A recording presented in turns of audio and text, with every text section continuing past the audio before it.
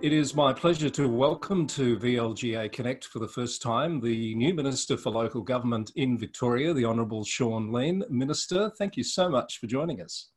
Oh, thanks very much, Chris. Thanks for giving me the opportunity to say hello. Terrific to meet you, and there's a lot to talk about, but obviously elections are top of mind for everyone in the sector at the moment, and I'm sure you're aware there's been a bit of a revisiting of the argument that the election shouldn't be proceeding under COVID-19 as we've moved into further restrictions. Can you advise us they're definitely going ahead, and you've obviously considered all the issues? Yeah, Chris. I have considered all the issues, and they are definitely going ahead. I've had a number of meetings with a number of councils, as you could imagine, in the last few weeks, and that's a position that I've definitely put. As the Minister, I've got a number of stakeholders to take into account, and one of the probably most important stakeholders are the people of Victoria, and I believe they've got the right to have to be able to vote on all levels of government, and for their representatives of all levels of government. Look, and I understand the push about, in the environment we're in, of potentially putting the election back. But my concern is that even if I had the legislative power, which I can't, but if I put the elections back 12 months, no one can convince me, even the Chief Health Officer, that our environment will be any better anyway. So to put it back 12 months and then review it, I could be putting it back another 12 months. And it's just, to me, that doesn't produce good governance for 5 or 6 year term councils.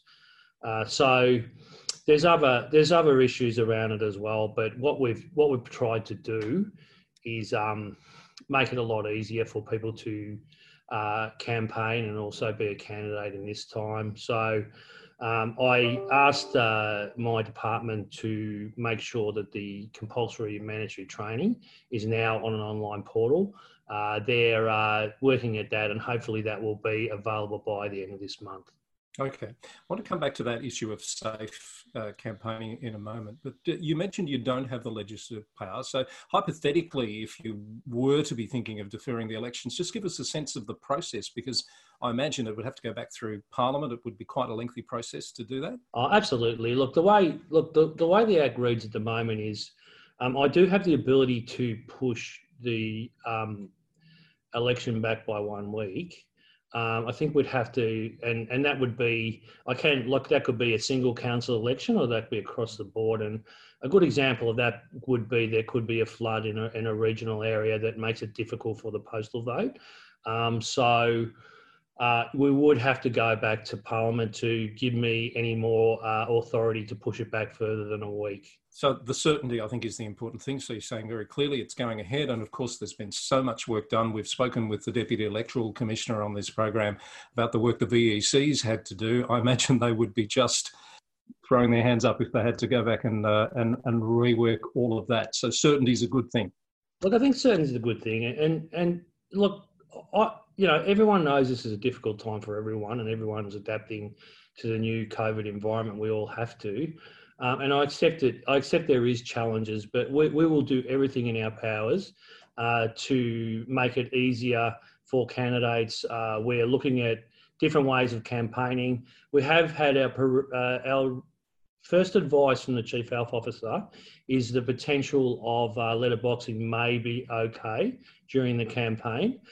So I'm working with local government Victoria. I want them to produce some guidelines, some safe campaigning guidelines for all candidates, and we're working on that, and hopefully we'll have that available soon. Terrific. That's exactly the question I was going to ask you. So you're having ongoing dialogue with the Chief Health Officer around those issues as they arise, ensuring the safe campaigning and conduct of the election. Absolutely. Look, even things that have come across our table, as in candidates will now be able to register online with the VEC. Originally, they were required to do that in person. So we've altered that. We're working closely with the VEC. We're working closely with the Chief Health Officer and other organisations for the election to go ahead in a safe postal vote. And we believe that can happen. So people, particularly the governance people in the sector, were eagerly awaiting the regulations for these elections. They've been out for about 10 days, maybe 2 weeks now. One of the key things coming out of that is the mandatory training, which is a first for these elections. Yeah. So the mandatory training is another item, as I said, that we've made available on our online portal.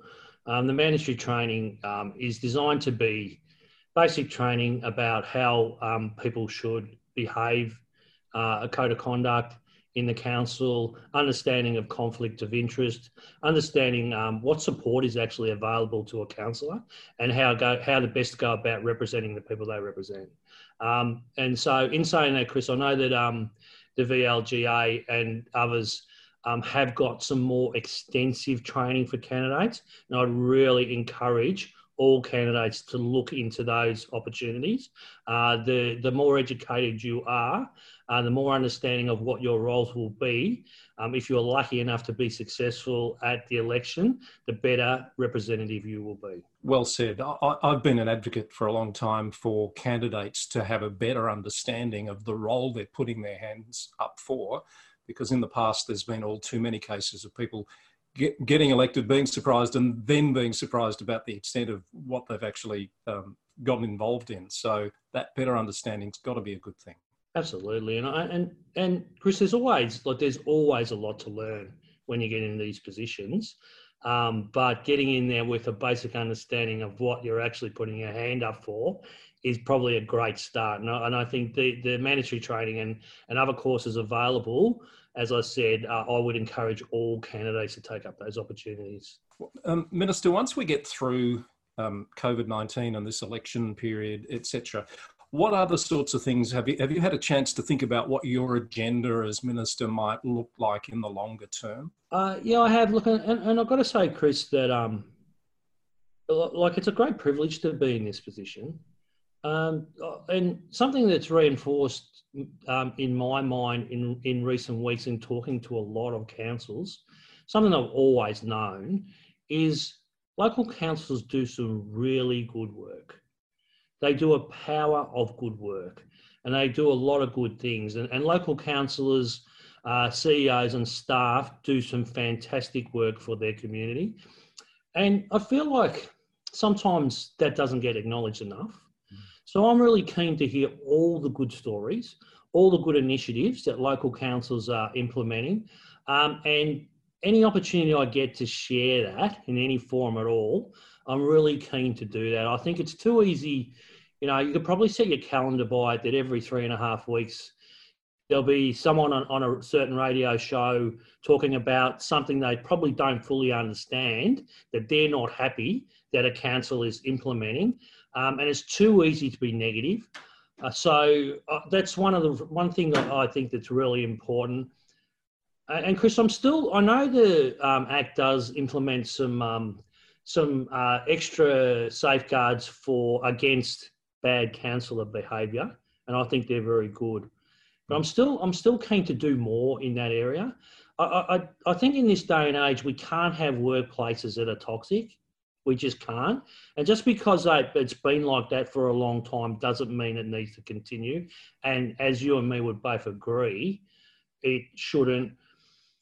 And I suppose, as you mentioned, you know, coming out of the COVID period that we're in, I believe that local councils are going to be a very important pillar in the COVID recovery. And some of the things that local councils can really champion is, and I think every council I spoke to, I've really encouraged to think about being creative in their job creation. I think that anyone at the moment that has their health and a job's doing all right. And so I know I really want to, in saying that, in complementing council initiatives, I know a lot of councils have taken up the opportunity to get into the Working for the Victoria program. I spoke to a small rural council only a few days ago. Their staff numbers increased 50% in the last few months. They went from 100 to 150. So there's 50 people in a rural area that have a job that they may not have had a job. So I think COVID recovery, as I said, local governments are going to be so important.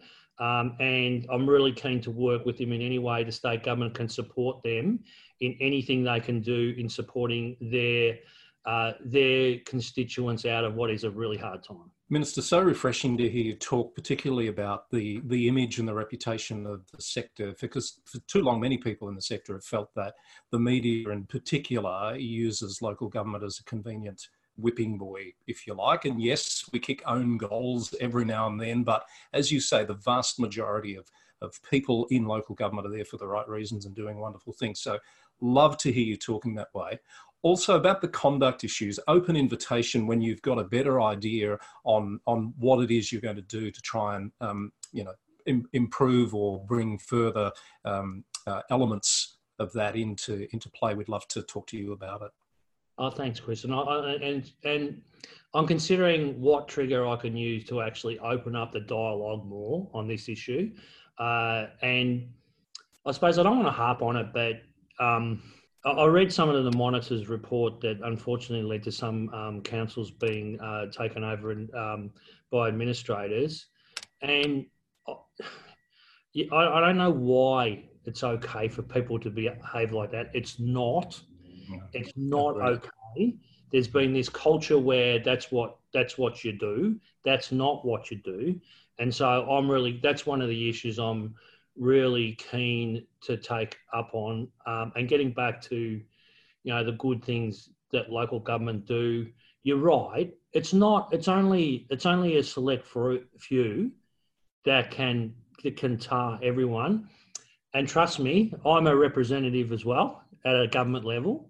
I've had conversations on radio shows about how terrible we all are and trying to convince people of otherwise. But I think that in local government, it's just there to see. Because it's local, you can see the difference. Some of these activities that local government are taking up are improving people's lives dramatically. Can I also say, I have noticed that you are more present on social media channels, which is terrific, sharing some of those good stories already from around the sector. Again, something very refreshing to see. And if I can speak on behalf of the sector from my very minimal role these days, we welcome you with open arms, and we're looking forward to a very fruitful and mutually beneficial relationship. Yeah, thanks very much. And I'm always open to more suggestions. As I said to all the mayors that I've met recently, and as you probably realise, I know quite a few well anyway. Yes. But as I've said to them, councils are the experts of their communities. They'll have so much expertise than I will ever have. So I'm really reliant on their feedback, their suggestions, and their understanding their community to do the best job that I can do. A delight to speak with you, Minister. I hope we can do more of this as needed, and wish you all the very best in the role. No, thank you, and I'll take you up on that. The Minister for Local Government in Victoria, the Honourable Sean Lean, our guest today on VLGA Connect.